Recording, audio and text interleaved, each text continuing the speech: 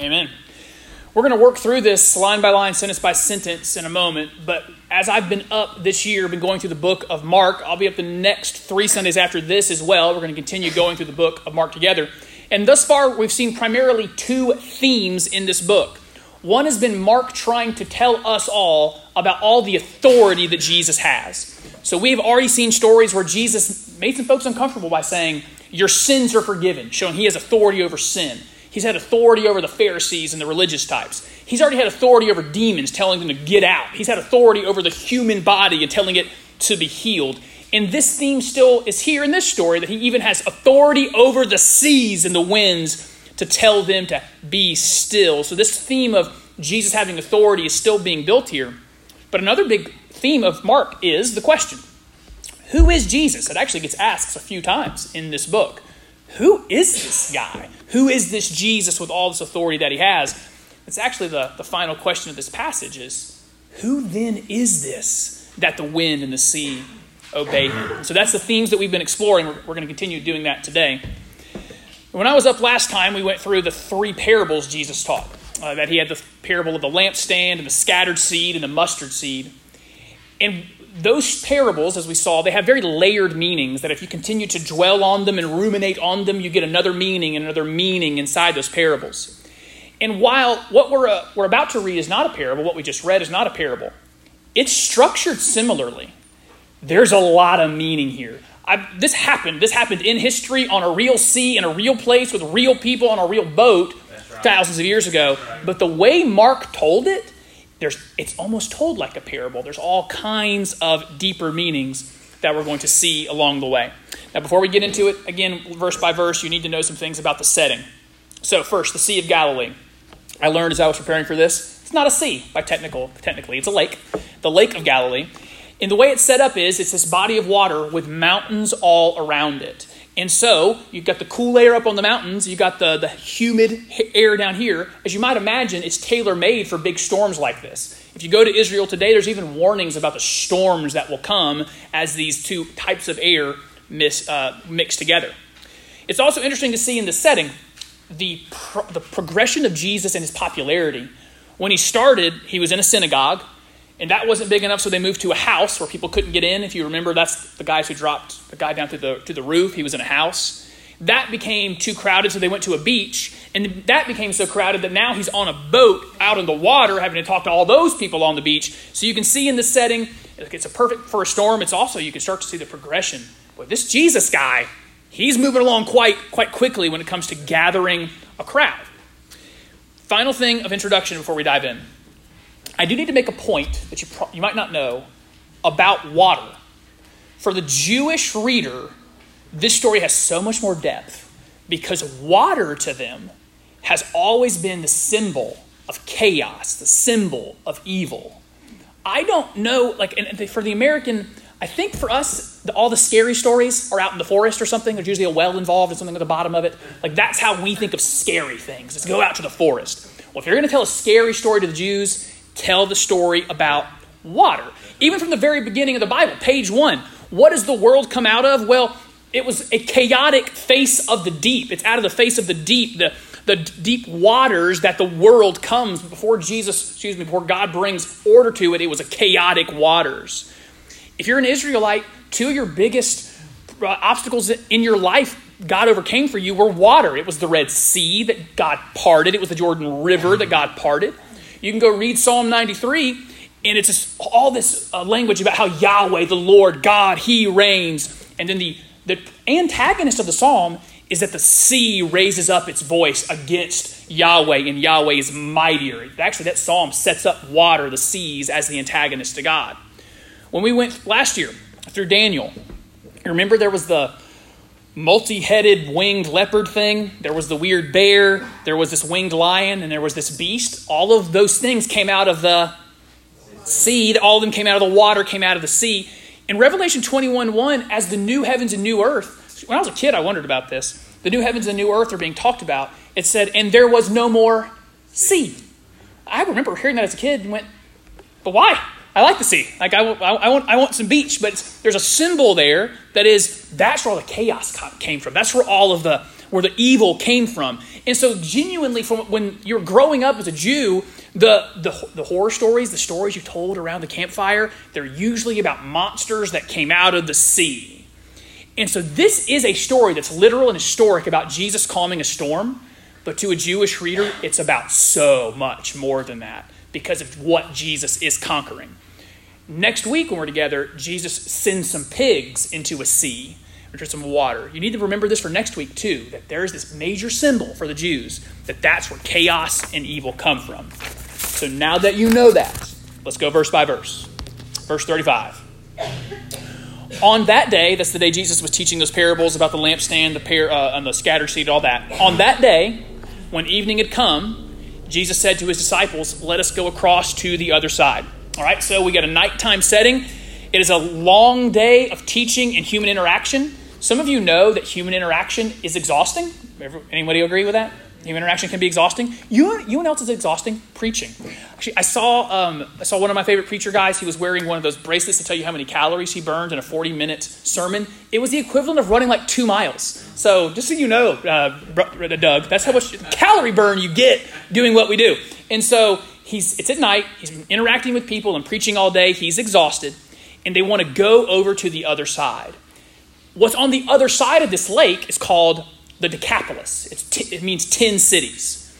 Thus far in the story, all the way through Mark, Jesus has been in Jewish-controlled but Roman-owned territory. So Rome owned it, but they let the Jews kind of run it. This other side that Jesus is going to, it is not Jewish at all. This is a very Roman-controlled area, to the extent that the first reader might have went, why are you going over there? Like, this is where there was actually some contemporary writers that talked about that part of the Decapolis. It's kind of haunted. That's where the demons come from. And so here is Jesus going from a Jewish area that the Romans owned. I'm going across to where the real pagans are. I'm going across to where Rome rules. Verse 36. In leaving the crowd, they took Jesus with them in the boat, just as he was, and other boats were with him. So now they're off into the lake. Verse 37. And a great windstorm arose, and the waves were breaking into the boat, so that the boat was already filling. This word for windstorm could also be translated something like hurricane. You'd also need to picture for a moment, this is a boat. It is not a ship. It's not made for this. It's not made to be out on this lake during this kind of storm. And so I need you to feel that panic for a minute.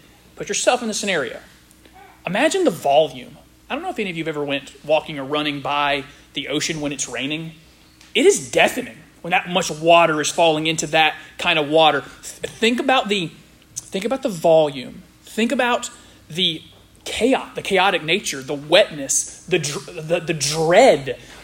Overthinking, this could be it. We're in real trouble. This boat was not made for this. We are sinking. Think about the screaming and the yelling of these guys just trying to stay above board. And so we got this terrifying situation if you put yourself in it. And then we get to the next verse, verse 38. But Jesus was in the stern, asleep on the cushion.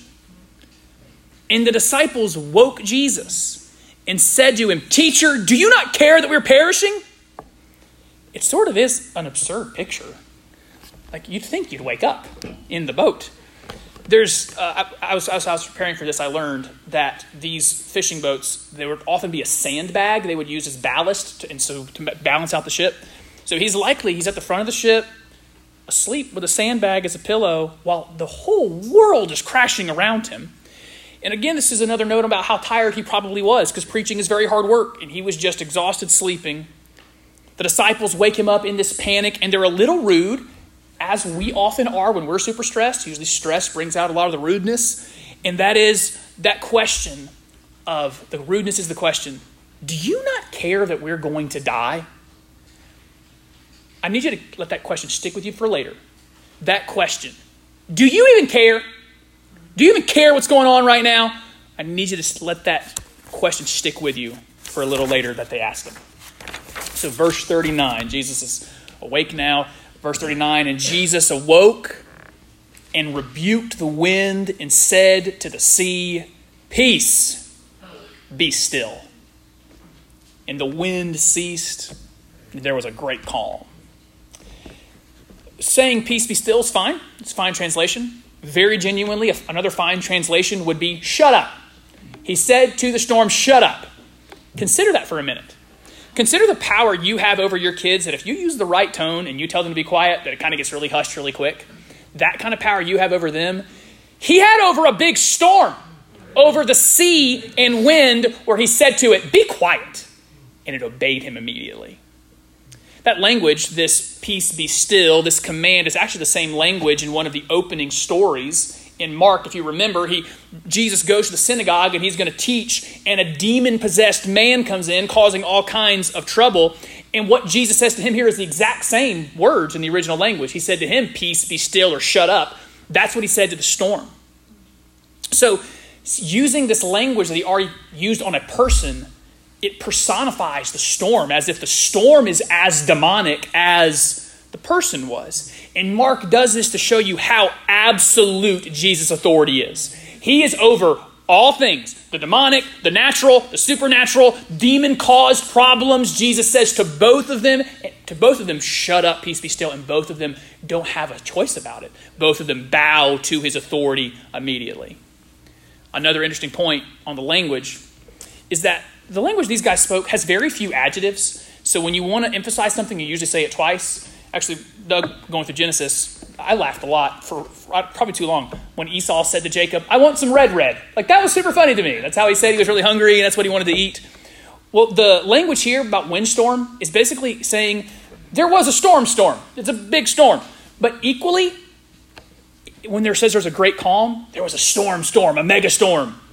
Well, there was a calm, a mega calm. Those two things matched. So that mega storm, remember the chaos and the feeling of the wetness and the volume. Now for a second, put yourself in the situation where there was all this chaos and then it all comes to it. You just hear the waves lapping against that boat. Maybe a bird over top. It gets really calm really quick because that's how powerful the word was. Verse 40. And Jesus said to them, why are you so afraid? Have you still no faith? Jesus questions his questioner. They came to him and said, do you even care? He says, you wonder if I care. I wonder if you have no faith in me. That word, afraid, why are you so afraid? It's not an action. Like, why are you acting afraid? Why are you acting like you're so scared? It's actually a question about state of being. Why are you so cowardly? Why are you so in your state of being afraid? After all you've seen from me, how do you think I don't care? Verse 41.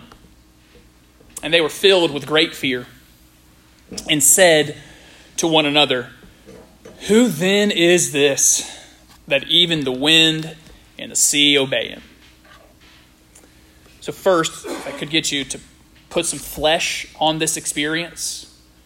Like they say they're afraid of him, like they have this great fear. Imagine a situation that's even less dramatic than thinking you're probably going to die, where someone that you met in the world could tell something in the natural world to do something and it did it. So just consider you're just somewhere and someone tells a tree to move a little bit, you'd freak out, right, if that tree moved a little bit. That's how it happens in the movies, right? When someone shows power over the natural world, people don't think, that's cool, I really want to be around that. They're usually terrified of that person who can do it. And that's what happened with them. They're scared of this kind of power. And ask that question that Mark is actually trying to get you to ask. Who is this? You've now seen him dominate demons and sickness and the religious. And now he's dominated nature itself. Who is this that has this kind of power? That's the question Mark wants you to ask too.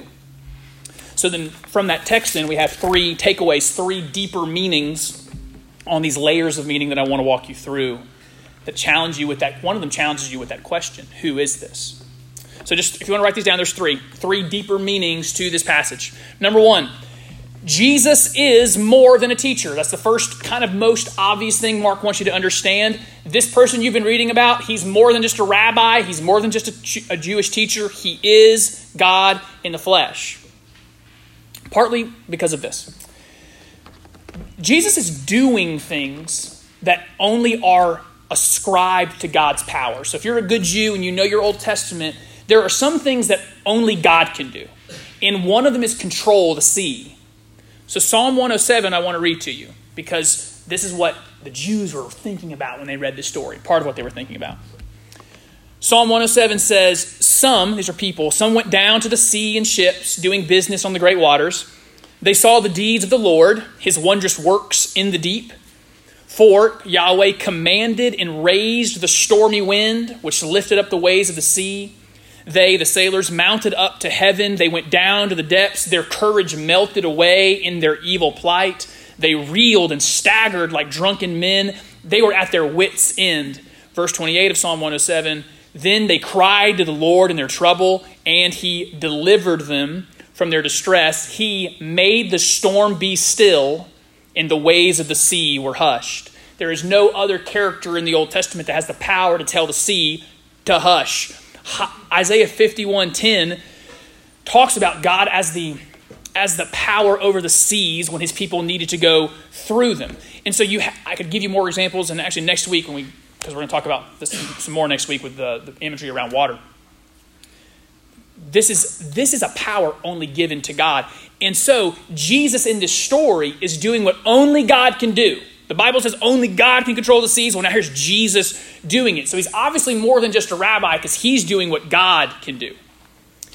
He's doing what God can do to this extent. You might hear someone say from time to time, Jesus never claimed he was God. Well, first of all, yes, he did. But two, he barely had to. He kept doing all of these God things. Yeah. He kept doing all of these things that only uniquely God is ascribed doing in the Old Testament. And one of them is controlling the sea right here. So Jesus taught he was God, but he was doing God things. So he is making the claim, I am God. I have the power over demons, sickness, the supernatural, the natural. I've got all this power. So that brings you to this question. Who is Jesus to you? We know who Jesus is. Jesus is Lord. He is the one Messiah of God. He is what he said and what he illustrated. How do you react on that? You need to wrestle with the consequences of it. He is who he said he is. So maybe dwell on this question. He is who he says he is, but who is Jesus to me? How do I treat him? How central is this Jesus to my life? How seriously do I take Jesus? How seriously do I take the things he taught and the things he says he requires of his people? How seriously do I take the command to take up my cross and follow after him? Because here's some things we know he's not. He's not your mascot. He's not your accessory. He's not your therapist, and he's not your vending machine. He is the Lord of everything. He was on this earth, God in the flesh, and told a storm to shut up, and it did. You're going to have to deal with that. You need to deal with, well, how do I react to that?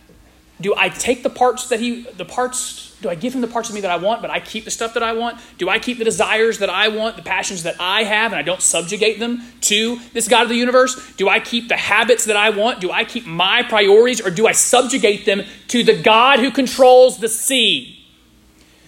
This question that Mark is asking you, who is this? You might all have the right answer theologically. You might say, well, Jesus is God. Jesus is God in the flesh. Are we living that way?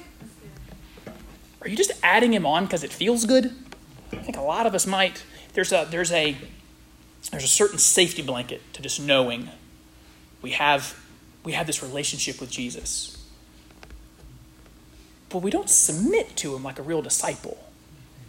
He's a thing we've added on. I'm doing my life. I'm chasing my American dream. I want what I want. I'd also like to have some Jesus along the way because I think it could be helpful to help me, but this is not who Jesus is. He is the Lord of everything. He will be your master. There is not another option for him to be. So the first meaning, the first obvious meaning is Jesus is more than a teacher, and it's time for us all to wrestle with that and decide how we're going to treat this God of the universe in our daily lives. So number one, Jesus is more than a teacher. Number two, this is a weird sentence, Jesus is the greater than Jonah. He's the greater than Jonah. Before we get into this, got to get you a couple introductory thoughts. A Jew reading this would have seen it in the language a lot. They would have seen, hey, this story reminds me of the Jonah story. And there's a parallel that goes of Jonah and the whale fame. That's the Jonah I'm talking about. So Jonah and Jesus, there's a parallel here with some comparisons and contrasts that I'm going to show you. And so you need to know that the Jew reading that would have recognized it.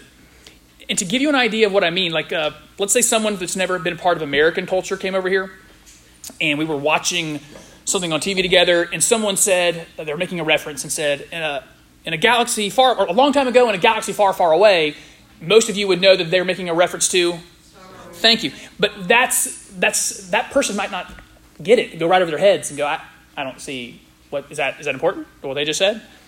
Well, for us, the American reader, we're that foreigner. We're reading through this and we're not seeing that meaning, but it's there. And so let me walk you through it. Here's some of the language and some of the comparisons and contrasts that this is a story that shows you that Jesus, is as great as Jonah was, Jesus is the better, the complete Jonah.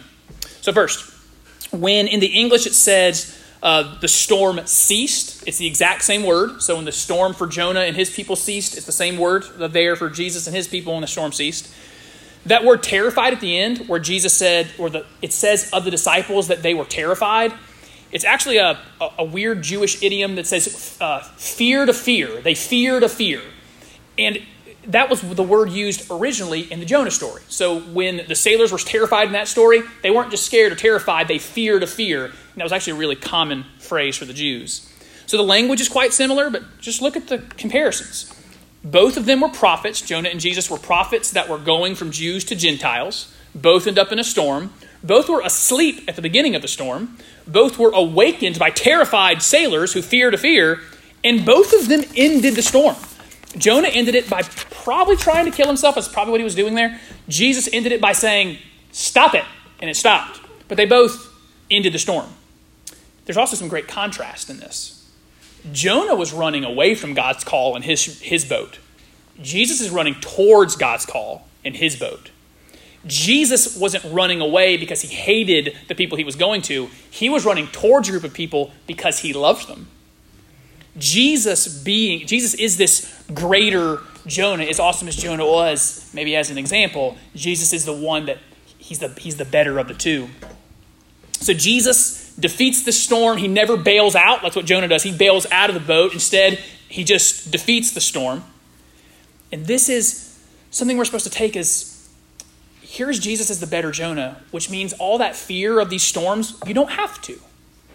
Because he broke this storm. He broke the storm on this lake in Galilee, and he's going to eventually break through all evil and sin. Jonah could end the storm by jumping overboard and being swallowed by a big fish. Well, Jesus just tells the storm to stop. And he's going to tell every storm to stop eventually. Eventually, he doesn't just bring a calm. He brings an ultimate, eternal, mega calm, and he beats all the storms, which is something Jonah could never do. Which is something for us to take. It's like, if you're in a storm, or by the way, if you're not in a storm and a trial and a hard time, I hate to tell you, but one's coming, probably soon.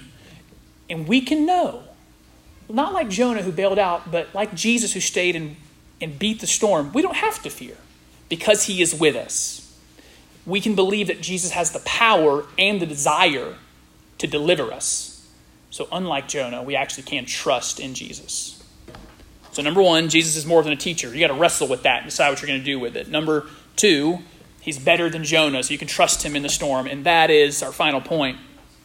Number three, Jesus is with you when your boat is sinking. I need you to go back to that question from the disciples. They asked the question in the storm, do you even care? Haven't we all been there? Haven't we all had that frustrated prayer? Do you even care what's happening in this marriage right now, God? Do you even care what's happening in this financial situation? Do you care what's happening with my job or my unemployment situation? Do you even care about this sickness? Do you care what's going on with this parenting situation I'm in? Do you care what's happening in this relationship? Do you even care? I know I've been there. And that question is barely a question. It's really an accusation. It's an accusation. You don't care. Why don't you care? And consider Jesus'